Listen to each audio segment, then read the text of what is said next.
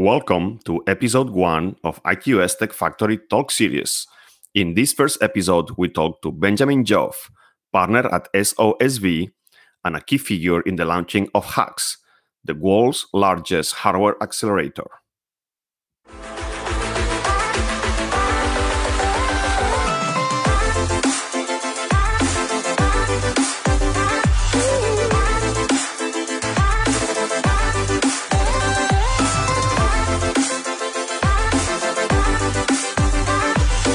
Good afternoon, everyone, and thanks for joining us today to the very first IQS Tech Factory Talk series. My name is Oriol Pascual, and I'm the Managing Director of IQS Tech Factory.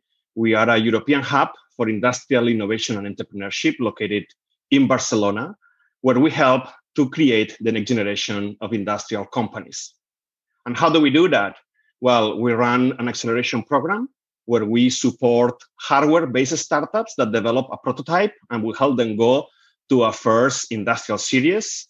We also run an annual event around industrial innovation and entrepreneurship with a trade show, a conference program, and an investment forum. And finally, we manage a community of heads of innovation at large industrial companies that they are looking for innovative technologies and are looking to connect with innovative startups. So why do we do this? Why do we decide to launch this talk series? And what is the main goal? So as a hub for industrial innovation and entrepreneurship, one of our goals is to promote the idea that investing in industrial ventures it's something that is positive for the economy and it's beneficial for everyone. And one way to do that is to have conversations with the key actors that are making it happen. So we plan for the upcoming weeks. Every other week, we are planning a series of conversations with scientists, entrepreneurs, investors, and accelerator managers in order to hear from them on how to make this happen. Before we start, I would like to thank to the IQS Tech Factory team and to the Barter team for making this event possible. So thank you very much. And also, I would like to remind you that you can send your questions. There are two ways to do that. If you're watching this through our own website, on the player, there is a chat option. You can send your questions there. If you're watching through Twitter, you can send tweets with the hashtag the hashtag Talk Series IQSTF. And we're gonna grab the questions from there and at the end of the session, share them with Benjamin Joff. Actually, this is a great way to do a segue from the introduction to introduce our guest today. So today we have with us Benjamin Joff. Benjamin is partner at SOSV. SOSV is a 277 million fund on early stage deep tech companies. Something nice about SOSV is that as well as they're investing, they're running several acceleration programs for science-based ventures. So they have an acceleration program for hardware. They have one for bio. They have also for mobile and for food. And these are really nice combination.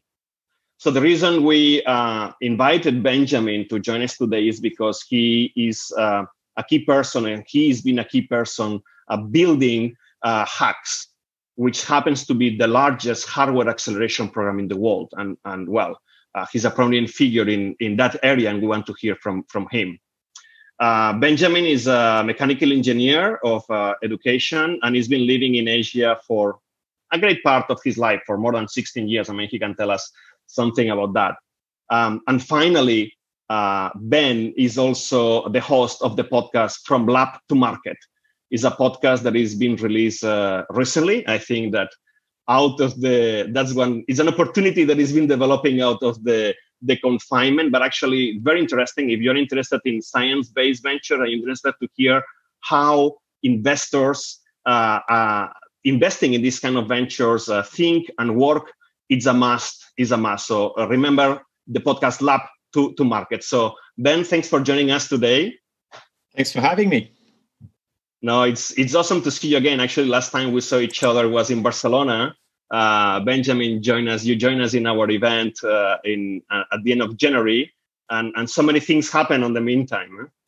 Yeah, like now there's almost nobody in front of Sagrada Familia, I think, right? No, exactly. That day we went walking around, it was packed, and now there is nobody.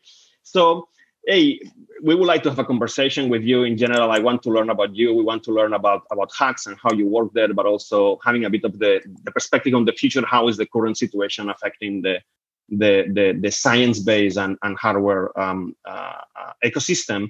But my first question will be about yourself. How did a mechanical engineer end up being involved in the second most active early stage fund in the world?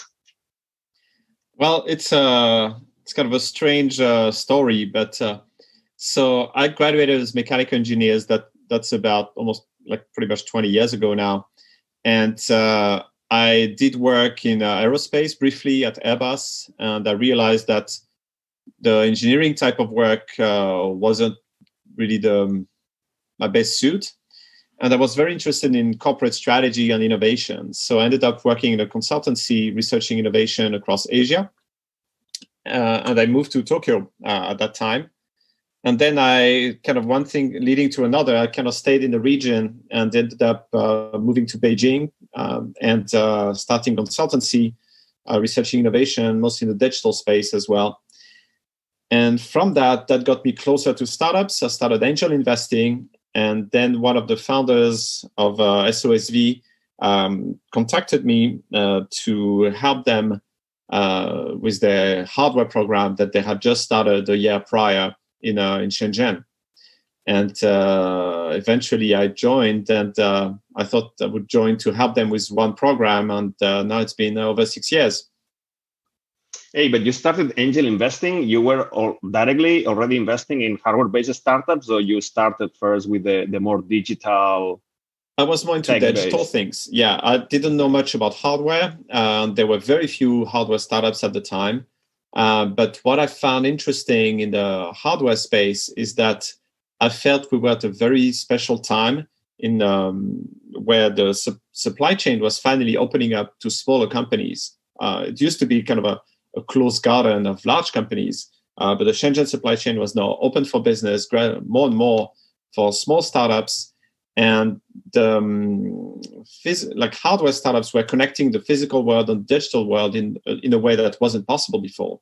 So I think there was a really interesting shift and opportunity there. So I also saw that very often, like through my years in Asia, I saw innovation in local markets that had really hard time expanding overseas or being translated overseas. But with hardware, you get generally one key function in a device and nobody reads the manual anyway.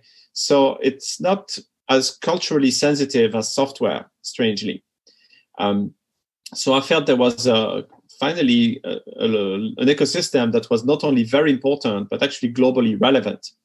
And that as investors, being able to bridge the Shenzhen ecosystem with any other ecosystem where the innovation would come from, and then targeting international markets, particularly the US market, would be a very great positioning.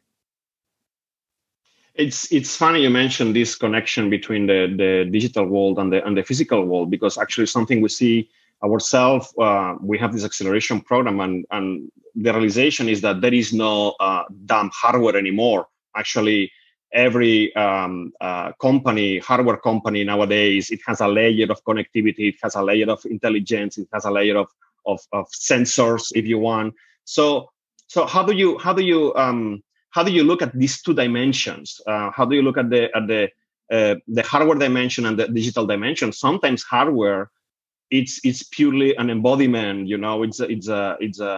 It's a platform to deliver actually a software solution. So how do you look at these two dimensions when evaluating projects?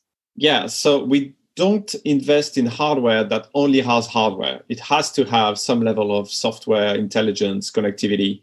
And I would say connectivity is not even enough now. Like you need, you could say that today, like some form of artificial intelligence or machine learning is almost like the table stakes in hardware investments. we used to do a lot more consumer. Now we're doing a lot of B2B, enterprise, industry, and the health tech solutions. So there's generally some pretty advanced stuff within the hardware. And I think for investors, having the idea that the hardware is just a way to either collect data or act on the physical world, but what you're actually selling is a service is a much more attractive value proposition because it's more sustainable than one-off sales. Why the shift? Why the shift from going from B2C to B2B? So what are the advantages of these both options? B2C is appealing because it has a lot of visibility to start with, potentially very large markets. The problem of B2C is that people's wallets are not infinite. So anytime you sell something that's worth more than 100 euros or dollars, people hesitate. If it's more than 1,000, then people hesitate a lot. But just think about how many items you bought in the last 5 years that were worth more than 1,000 euros. So that's the first thing. The second thing is that most consumers don't really have a focus on ROI on really very pressing needs. What consumers generally want is something that's kind of a nice to have to make their life better, and they don't really calculate ROI. Otherwise, there's a lot of types of cars that wouldn't be sold, and a lot of phones also that wouldn't be sold.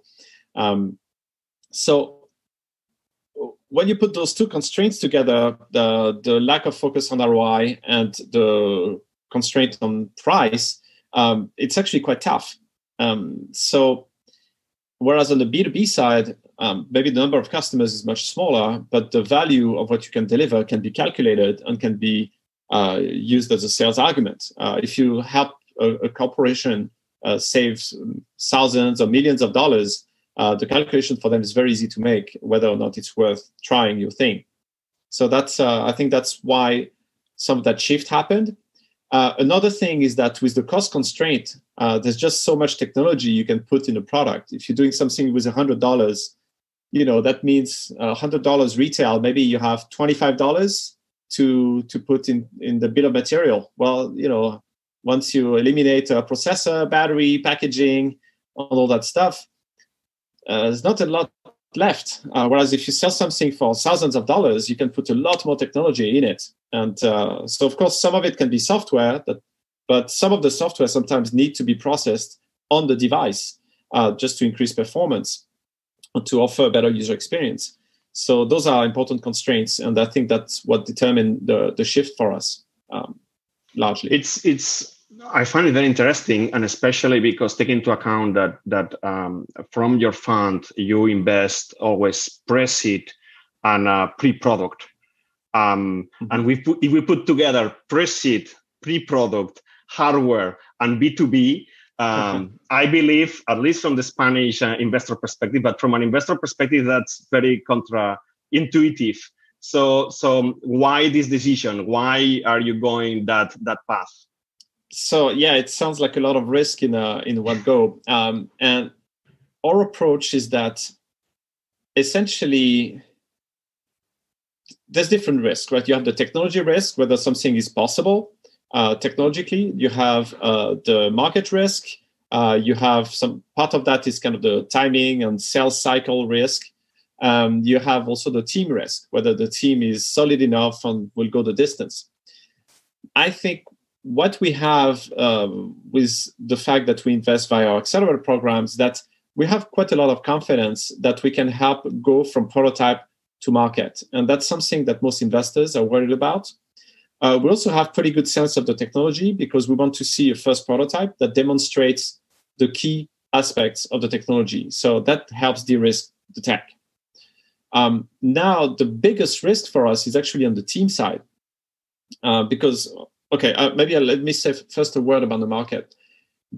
Generally, through our knowledge of different markets, through also the pitch that the companies do, they've done some market research. And ideally, they have some proof of demand of what they have. Basically, that if they can achieve what they say they want to achieve, there will be customers for what they have. So that helps somewhat de-risk the existence of a market. Now, whether the speed of that market will be there is another question. for us, the biggest risk is on the team side, because if the founders don't stay the distance or don't have enough persistence or don't get along well enough, it's going to be a catastrophe. And that's much more tricky to evaluate. And I think that's more kind of a people meter. And now through the hundreds of investments and the hundreds of founders we've seen invested in, I think we have a better sense of how to do it, even though there's always a form of risk. But do you have your own process to do that? So I believe after so many investments, you already found some characteristics. So how do you do that? Because that's always the tricky one. Eh? So typically, applicants go through our website and post answers to some of the questions, also with a video of the prototype on the team. And then if we like what we see on the application, we do conference calls on Skype, typically, because the startups are all around the world. And within about an hour, we'll already get a sense whether there is something there for us. Very often there's a second call, and generally between that and some short email back and forth, we can make decisions. And it sounds really fast and a bit crazy, but you have to keep in mind that over the past 6-7 years now that Hacks exists, we've seen thousands of startups. So we've learned a thing or two about evaluating technologies, evaluating teams, so we can go a lot faster. And also our model is that the accelerator is really our entry point for investment. We invest typically $250,000 for our Hacks program or EDBio program for biotech. It's a mix of cash and services. And for us, that's the first step. What we're really interested in is that the company continues and grows, and we keep investing at the seed, Series A, Series B. And at those steps, we can invest over $1 million each for each fundraise. And that's how we reinforce our position. And for us, this accelerator program also acts not only as an accelerator for the startup, but also as for us extensive due diligence. We see them in our office for typically 4 to 6 months, and we see how they behave, how they execute, how they work with others, how creative and resourceful they are. So that helps us a lot make decisions. One more thing I can mention regarding due diligence is that when we see interesting candidates, very often we also turn to our existing portfolio to get their opinion on the technology or an industry. Or in some cases, we also engage with some of the corporate partners or corporate contacts we have. So that helps also evaluate both the technology and the market opportunity. So, well, I find it's very interesting. So why do startups come to you? So definitely one thing is funding, but then you mentioned that they are going to spend some months with you in the office. So what is special about Hacks Acceleration Program? So most of the startups actually don't really come for the money part of our investment.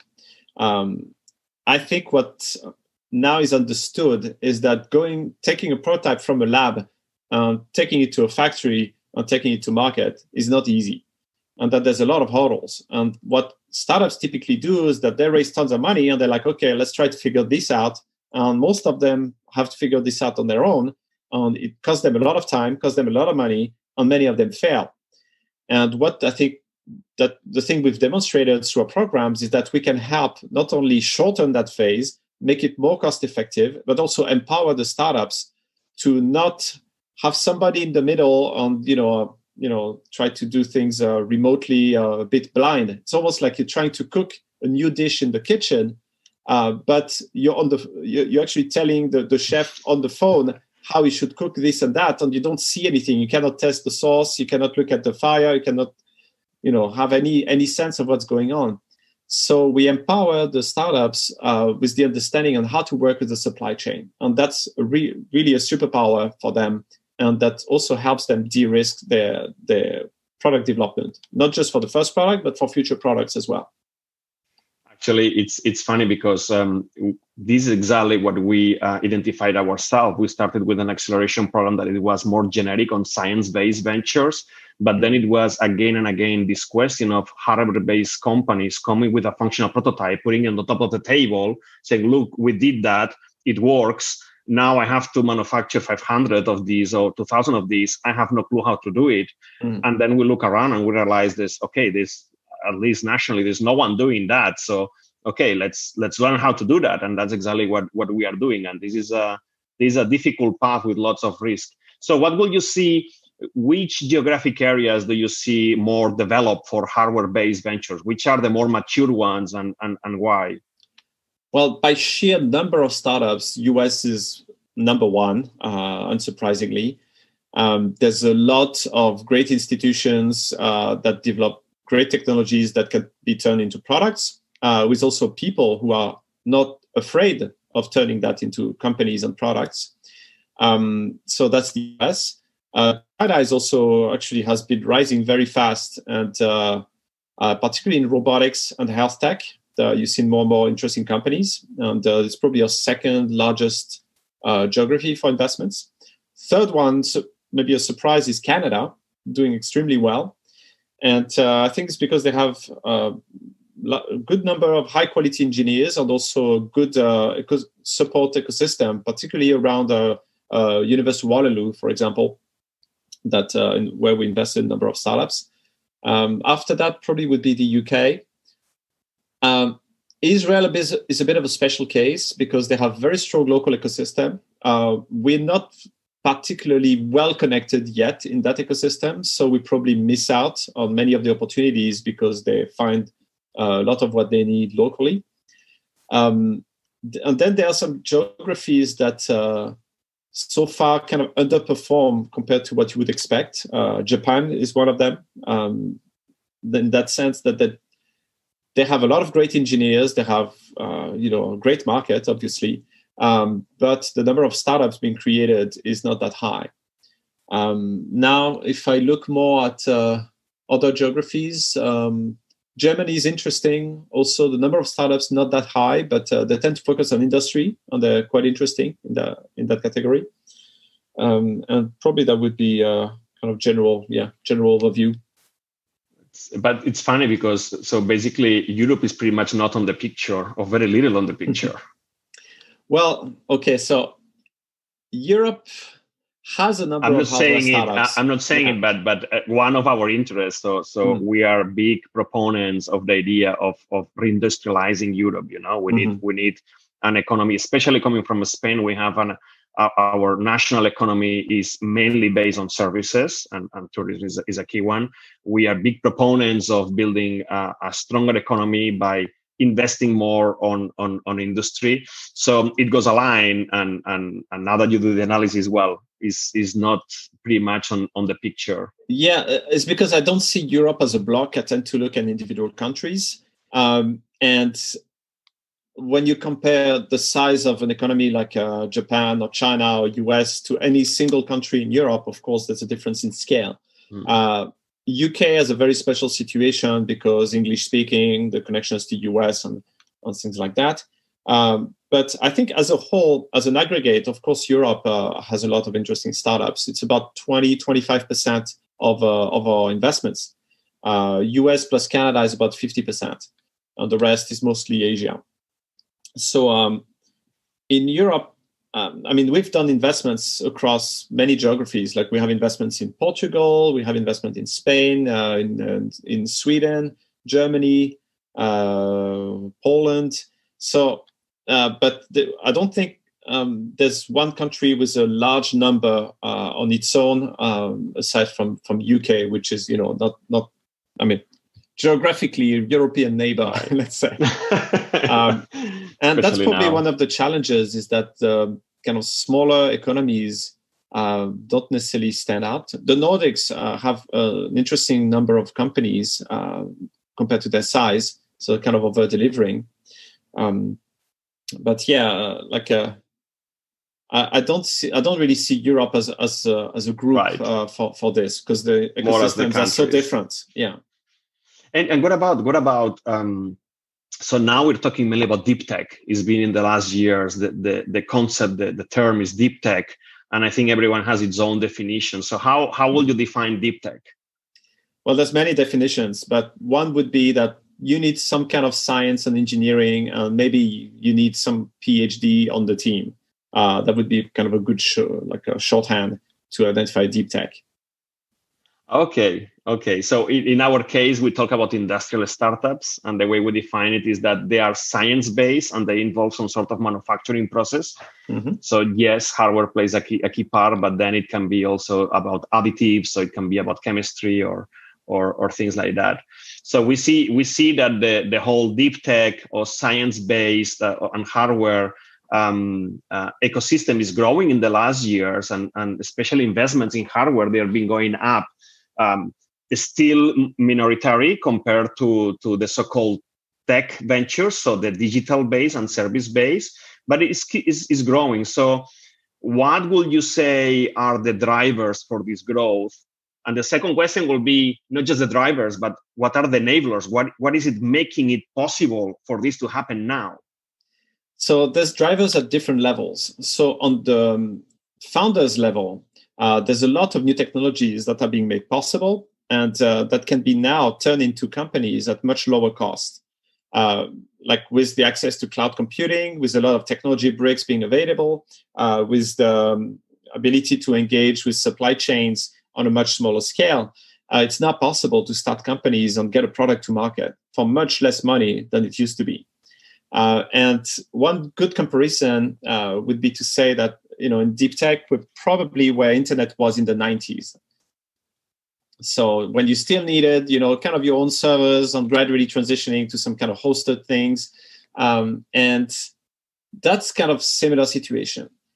Now, of course, even if you have founders on startups and technologies and the appeal of very large markets, because when you start acting on the physical world, the impact can be enormous. I mean, think about all those industries that have been underinvesting in innovation, like the Fortune 500. Many of those are not technology companies, but they need technology to evolve. They've done everything they could with software. I mean, there's still probably things they can do, but at some point, you need to touch the atoms. So there's enormous amount of opportunities. The problem is that above or below, depends on how you look at it, the founder layer, there's access to capital. And some of that goes through governments, some of that goes from private capital, like venture capital. And the challenge for those is that themselves need to be convinced it's an opportunity. Imagine you're an investor in the 90s, you're like, oh, I think this internet thing might work. That's not the majority. And those people need, in turn, to convince limited partners. So that means institutions, family offices, corporations, to give them capital to manage and invest in those startups. And that's probably the biggest barrier, is that at the top level or the bottom level, the ground level, the limited partners tend to be quite conservative. They have to focus on returns, and it's difficult to evaluate returns in areas that are still very new, which is kind of a paradox, because in a way that's kind of the original spirit of Silicon Valley, was to finance things that were very, science and engineering rooted. But I think over the past 20 years, a lot of investors have become very comfortable funding, marketplaces and SaaS and pure software. So actually, there are so many questions that come out of what you just said. And one of the questions that I will have is, so what are you saying, or what would you say to those investors that are not used to the dynamics of hardware or science-based? So what are your arguments to convince them that there is an opportunity here? So it's a good question, because it's really important for the growth of the ecosystem. On the one hand, I tend to think you can't convince people of anything. You can only, if they have a doubt, give them information so that they can see what's going on. Or the other option is to find more people that already believe that. And on the other hand, I think among the things that can be done is to show the early signs of science-based startups doing very well. And you can see some of that in synthetic biology, for example, in food tech. Some companies have done really, really well. And food is such an enormous market that it's pretty obvious. In other sectors like smart devices, health technologies, some sectors have had some early results. But if you wait for results to enter the category, almost by definition, you're going to be late. So you're late. Yeah. I think the best we can do is provide information about the opportunity and explain why it makes sense. And so I'm trying to do that through the podcast you mentioned earlier. We also published a report about deep tech trends that gives a lot of examples of what's going on, so people can learn. And there's a few other sources here and there, but I think they're just not very visible, and it requires more effort. And fundamentally, if you want to understand the technology you're investing in, that's going to require more effort than to just look at the usual KPIs of a SaaS company. Well, but because that's a bit the thing. So what we see here is that at least in our ecosystem, the dynamics of the digital ventures, so the ones based on services and using digital channels, those are well known, and these people playing that game.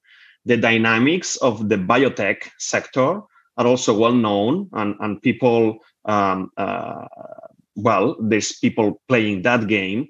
But there is a playbook, exactly. But there is not, at least from my perspective, there is not such a playbook for hardware-based ventures or science-based that is not biotech. And that's always a tricky part. I mean, one of the challenges we find ourselves is that we have this incredible portfolio of companies which they've been doing very well from the initial idea to the first, to validate the technology, to the first functional prototype. And they found ways to find these phases. But when it's time to industrialize, there's literally nobody there. I mean, yes, you are there. And it happens actually that our ventures, maybe they're a bit too mature for your fund. But there's literally no one there. And you just say it, that's because there is not a playbook. So that's maybe the key that we are missing here. I think really some of the keys is about highlighting the size of the opportunities. And also maybe some investors are going to get tired of, swimming in a red ocean, competing with all other kind of vanilla investors doing the same type of things, looking at the same type of KPIs. And unless you have superior deal flow and get access to, the startups with all the right numbers on the growth and everything and the great teams, you only got to get second, third tier opportunities. Whereas here is a sector where you have lots of large markets to address and very little competition. Like we're discussing earlier with another investor, talking about how the valuations have evolved. And as it turns out, in deep tech space, with the pandemic and things, I don't think the valuations have changed that much because they were, quite reasonable in the first place.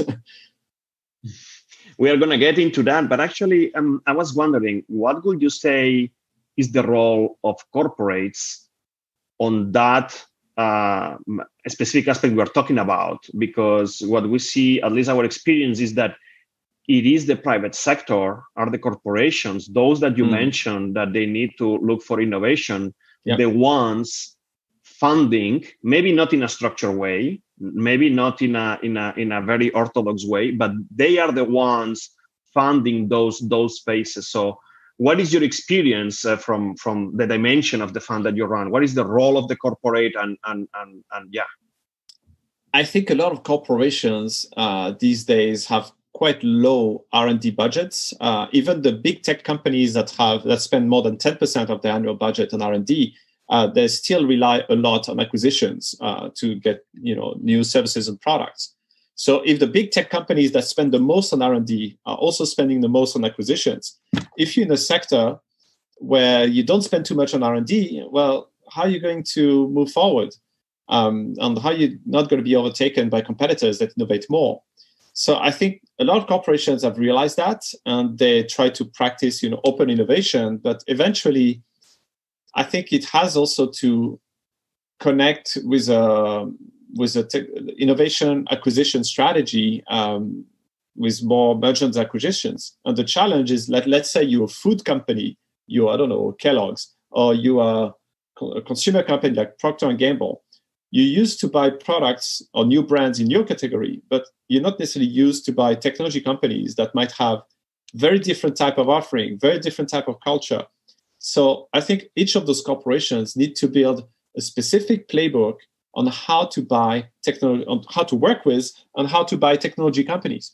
And that's tricky because many acquisitions turn out not great because of a mismatch in culture, mismatch in expectations, and that's something that corporations need to ramp up knowledge on very quickly. And one way to do that is to become investors in venture funds that gives them access to deal flow, give them access to an array of technologies, and then gradually they can identify through that, either build their own practice or simply focus on the acquisition part, on the integration part. There is a lot of work to be done then. And I think the triangle, the connection between corporate and a startup, this is the one that benefits both sides and is definitely an enabler for the kind of ventures we are working with. Hey, but you brought up the issue of the pandemic. And I think we are living a moment in which there is lots of uncertainty. We are all trying to figure out the current impacts and what's going to happen mid and long term. Can you give us some highlight about, did you check how is the pandemic affecting your portfolio? What is the size of the impact? Yeah, so many of our companies have had a drop in sales. Some of them had to delay fundraising because conditions are difficult. Most investors are focused on supporting their existing portfolio rather than making new investments at the moment. But we also saw some of our companies actually grow during the pandemic because they had an offering that was really compatible with the situation. Of course, some of those in healthcare or biotech that were directly relevant had a lot of momentum. But we also see that companies doing industrial or enterprise solutions that would reduce human contact by using robots or other type of things, also getting a lot of attention. What's the main problem is that the business development is slowed down by the fact that it's more difficult to have face-to-face meetings, more difficult to do installations on pilots. So that's what slowed down. Okay, but yeah, so there are some sectors that are benefiting from that. Do you see examples of some of your ventures that they develop new opportunities because of the pandemic? They decided to do a spin-off, or they decided to reassign the technology to new applications? We have some. I have a few examples. So some was just a small move. For example, we had a company that was called AvidBots, based in Canada. They're doing commercial floor cleaning robots. Those are sorry, Ben. Isn't this one of your poster childs? A little bit, yes. Because I mean, it's one of our more. It's awesome. Yeah, it's one of our more mature companies. Yeah, they have over 100 people now, and which is quite large for a robotics company. They sell their robots for airports and hospitals and schools all over the world. And basically, they just added some disinfectant to their cleaning solution. They say, okay, now we can clean your floor from the virus. So for them, it was very easy change. But we have more interesting type of pivots. Another robotics company that was doing logistics robots had some kind of a platform robot where you could put things on the generally for indoor logistics. Some of the clients reached out to them to ask if they could do something around disinfection. So they looked into it and they just repurposed their robotic platform to put Philips high power UV lights on it. And they also added infrared cameras. So now they're selling robots. So it took them about just 2 weeks to repurpose the robot. They're very fast, a Chinese company. And they repurposed that robot. And a few weeks later, they were shipping already dozens of them. And so the robot, when there's nobody around, could disinfect a space using UV light. And when there's people around, they could do infrared scanning to check people's temperature. You mentioned something, we saw some examples in our portfolio also, but you mentioned something that I think it's key, which is speed.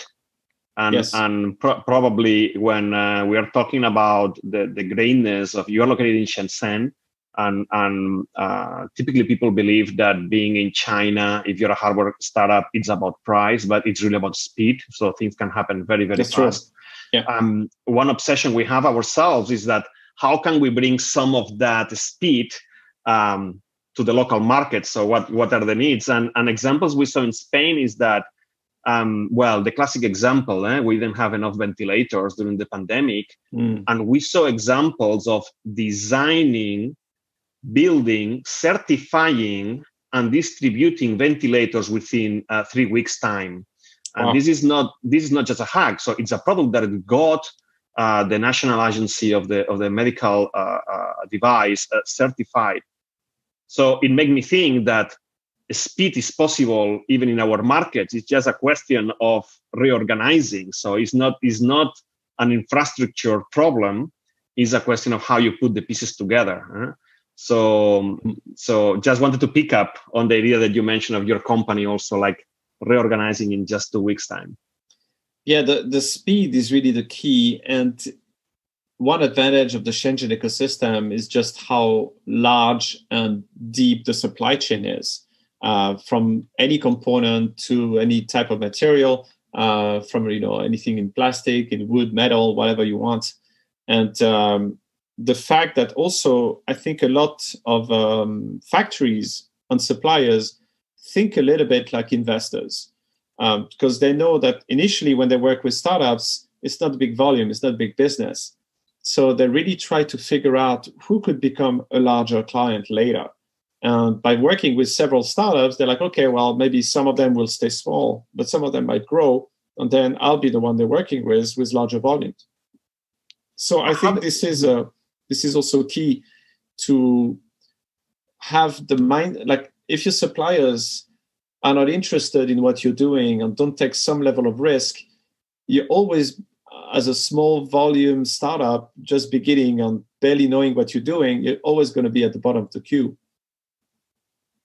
Before going to some questions from the audience, because we are receiving some, I would like to ask you about the global value chain. So I think one of the lessons we are learning from Europe, at least, is that it's becoming even more strategic to keep our manufacturing infrastructure locally. Can you foresee some shift from, we had this wave of globalization and delocation or relocation of manufacturing for the last 20 years. Do you foresee some return of that, or what are your thoughts about that? Yes, I think many governments now have realized that relying on foreign supply chains is, particularly in times of crisis, a big constraint. Not exactly sure what was the situation in Spain, but here, I mean, the government has been very criticized for not being able to procure masks, ventilators, on tests, and all sorts of things. So I think some of it has to do with, having a national strategic stock or capacity to produce things. Like in France, there's only 4 factories able to produce masks in the entire country. Whereas in Shenzhen, I'm pretty sure some factories that had nothing to do with masks started almost overnight making masks, because they can switch their business on the dime. They use to repurpose their factory line. They're just much more nimble and agile. So I think it will help probably repatriate some of that. But the challenge is that, it's not just about having 1, 2, 3 factories doing this or that. It's really a large system. And the Shenzhen supply chain is the result of literally decades of multi-billion-dollar investments. Anytime you buy a laptop, you buy a phone, you're actually investing in the Shenzhen supply chain. Anytime you buy a toy, that used to be also like a Shenzhen specialty. So, that kind of adds up, and it's not so easy to replicate. That's an interesting one. So the barrier is quite high. I think what might happen that would be more interesting to me is not to try to bring back some of the old stuff, but bring back new stuff. So one of the new things is having factories with more automation and more advanced robots, so that could do much more different things and could don't require maybe as much programming, because you can just change their tasks much more flexibly. So that could be one opportunity. So it won't necessarily bring back a lot of jobs, but it brings back manufacturing capacity, which enable other types of job creation, but just not factory jobs. And so that's one possibility. The other thing that's interesting is things around micro manufacturing. So instead of bringing factories, kind of old style, big space, bunch of machines in it, you could have very small machines that have some of the key features of larger machines, but at a much smaller scale, lower price, and lower volume. And in our portfolio, we actually invested in a number of companies doing things like that. So we have one company doing a water jet cutter. And if you want to use water jet in industrial setting, it's big, it's messy, it's expensive, but there's a lot of things that you could use it for at smaller scale. So this company called Wazer, based in New York, that's what they do, and they have a machine that's less than $10,000. Same for, just to give an example of another kind of micro manufacturing company. It's a company called Unspun, and they make a machine that so they use combination of 3D body scanning and a 3D weaving machine to create custom-sized jeans. So you can have a pair of pants based on your exact measurements. And so that's really convenient for anybody who doesn't fit into the exact dimension of, small, medium, large, and whatever sizes exist. And it could actually make even the sizing of clothing irrelevant, because you would move to a new paradigm, which is your size, which is what people want, right? So that's, I have to say, I experienced that. It used to be a company that they shut down. Actually, it was of Chinese origin. I believe it's Soho, or Zozo. Zozo. Those Japanese. Yeah. It's Japanese, exactly. And it's a pity they shut down, because I got some clothes from there and I loved it. I mean, of course, you had to go to kind of Did you have the polka dot suit? Yes, exactly. you receive at home this lycra kind of thing with lots of dots, and then you put your phone there, you scan. But then it worked perfectly. I got shirts and T-shirts and jeans, and there was no size. They were my size, and they worked perfectly.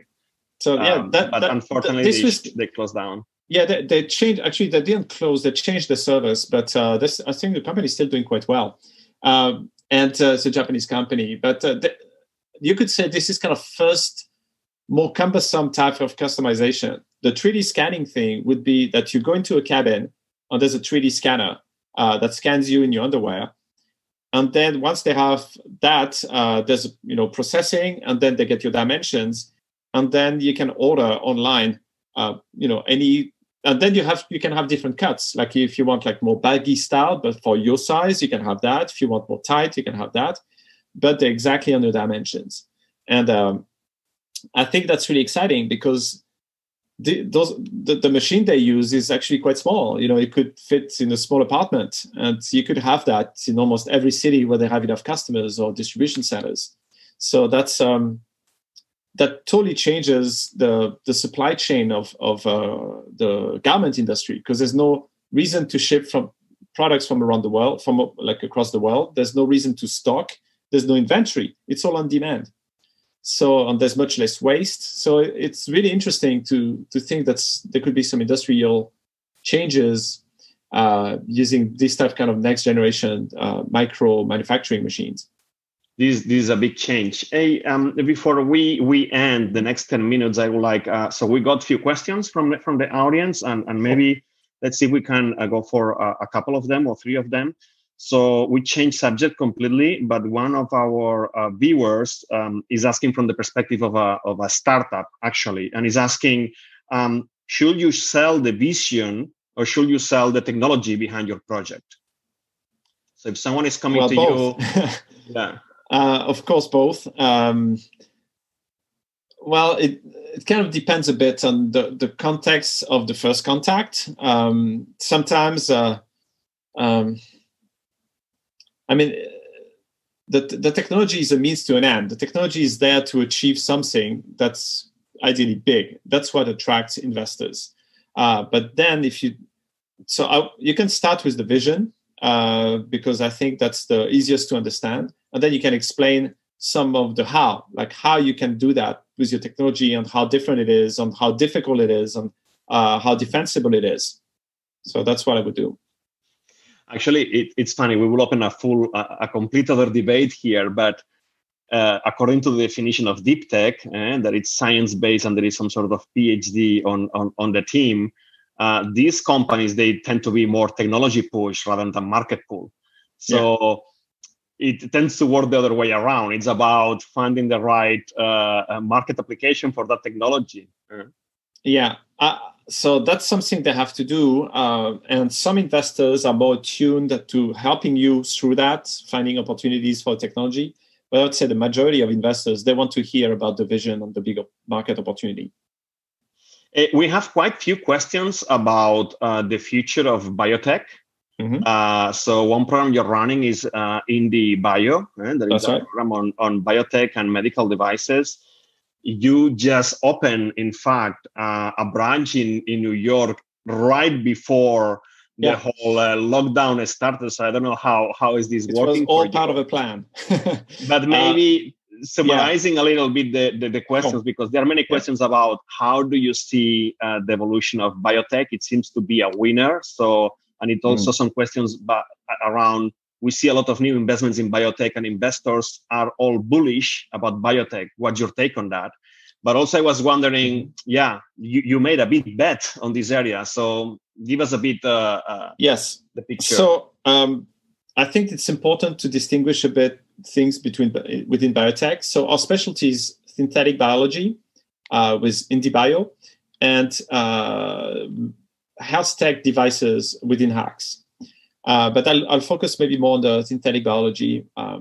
So I think it's pretty clear that everybody got a wake-up call that with the coronavirus, we all have bodies, there's a physical world around us, and that we need to deal with it, and it's actually important.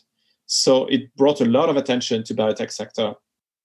And I think overall it's a tailwind. We don't really do like the general pharma things with like molecules on the, long years of research and type of things. That's not for us. It's more like pharma companies. But what we see is that our synthetic biology companies, whether they're doing diagnostics or lab-grown food, we have invested in companies like Memphis Meats, that's doing a meat in the lab, Perfect Day, that's doing a milk protein, Clara Foods. Those companies are doing fantastic. And I think people also realize that when supply chains are disturbed, it's not just for manufacturing, it's also for food. And that there's the problem of food supply and food safety that are very major. So we were very early investors in cellular agriculture through Memphis Meats about 5 years ago. And we've done a number of investments in the field, ranging from meat to fish. We've done mushroom cultures to create lab-grown leather. And now we're looking at, interestingly, lab-grown vegetarian protein or lab-grown plant, actually not necessarily for food, but plant protein. So that's one of the sectors, but we're also open to a lot of computational bio therapeutics.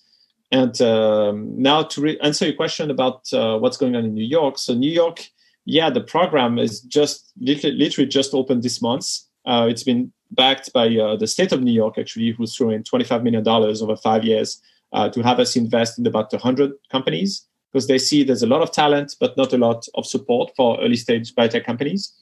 And those companies can come from all around the world. Like we invest in European companies going there as well. We had to go full remote until things can change. The transition has been a bit, intense. But as it turns out, for some companies, actually more convenient because they don't need to relocate and they can get the advice and the support they need. Sometimes they have access to facilities already where they are, so they don't necessarily need our lab in New York. But obviously, there are also some part that are missing, part of the interactions between the companies, which is very important. because you can get a lot of advice from other founders and other startups. That's one of the key values of us having physical spaces. Also from our team, it's easier, to just turn your chair, just walk a few steps rather than set up a call. But overall, very bullish on biotech. I think biotech is getting in the spotlight right now, and it's great because we're ready for that. That's awesome. Maybe before, I would like to end up with one question before we finish, and this is going back to the idea of the team and the importance of the team. So someone is asking, with the team being so crucial, how can founders improve their odds when building the initial team? How to identify or how to choose best suppliers for a new technology, and when to start looking into this?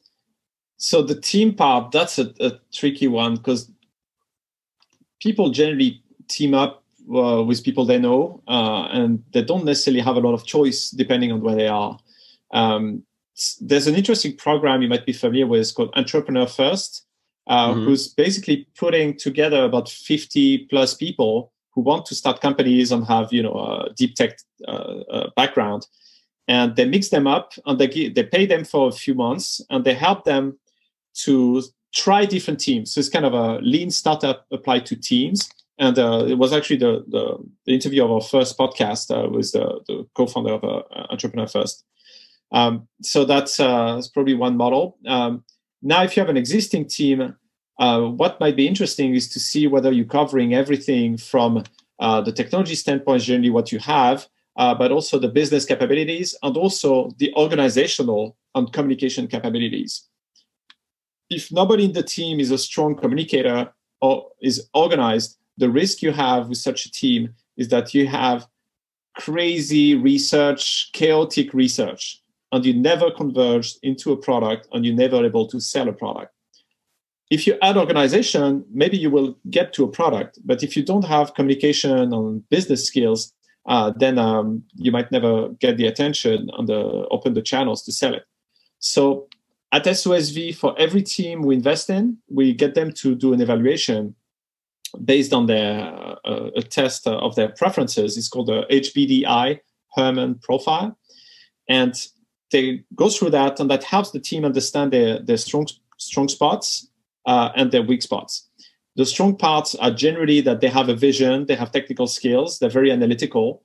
And the weak spots almost everywhere across all our programs is that they're not very organized and they're not very good at communicating and at selling. So at least identifying that, they can decide to either apply themselves to learn those skills or try to find the right additional co-founder or hires to help them go through that. So I think that's what helps. You will go for them learning the skills. So it's not Hacks providing them support on those areas. Well, there's just so much we can do. Like over time, so through our program, they can learn some of that, but eventually some of them has to do that. It's probably a full-time job at some point. So either they like it and they learn to do it, and they want to learn it, or they don't. And in that case, it's better they stick to what they're good at and where they add the most value for the company and find additional talent that would plug that gap.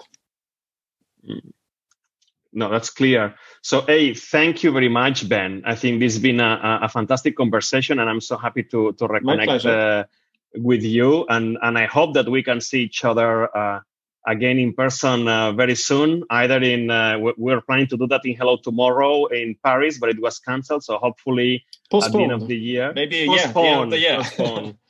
Or I just had a call with them today, actually. Exactly. Or otherwise at the beginning of next year in our own event in Barcelona. So thank you very much for your time. And with that, I would like to thank you, and I would like to thank the IQS Tech Factory and Barter teams for making this event possible. Thank you very much. Look forward to see you in a couple of weeks' time.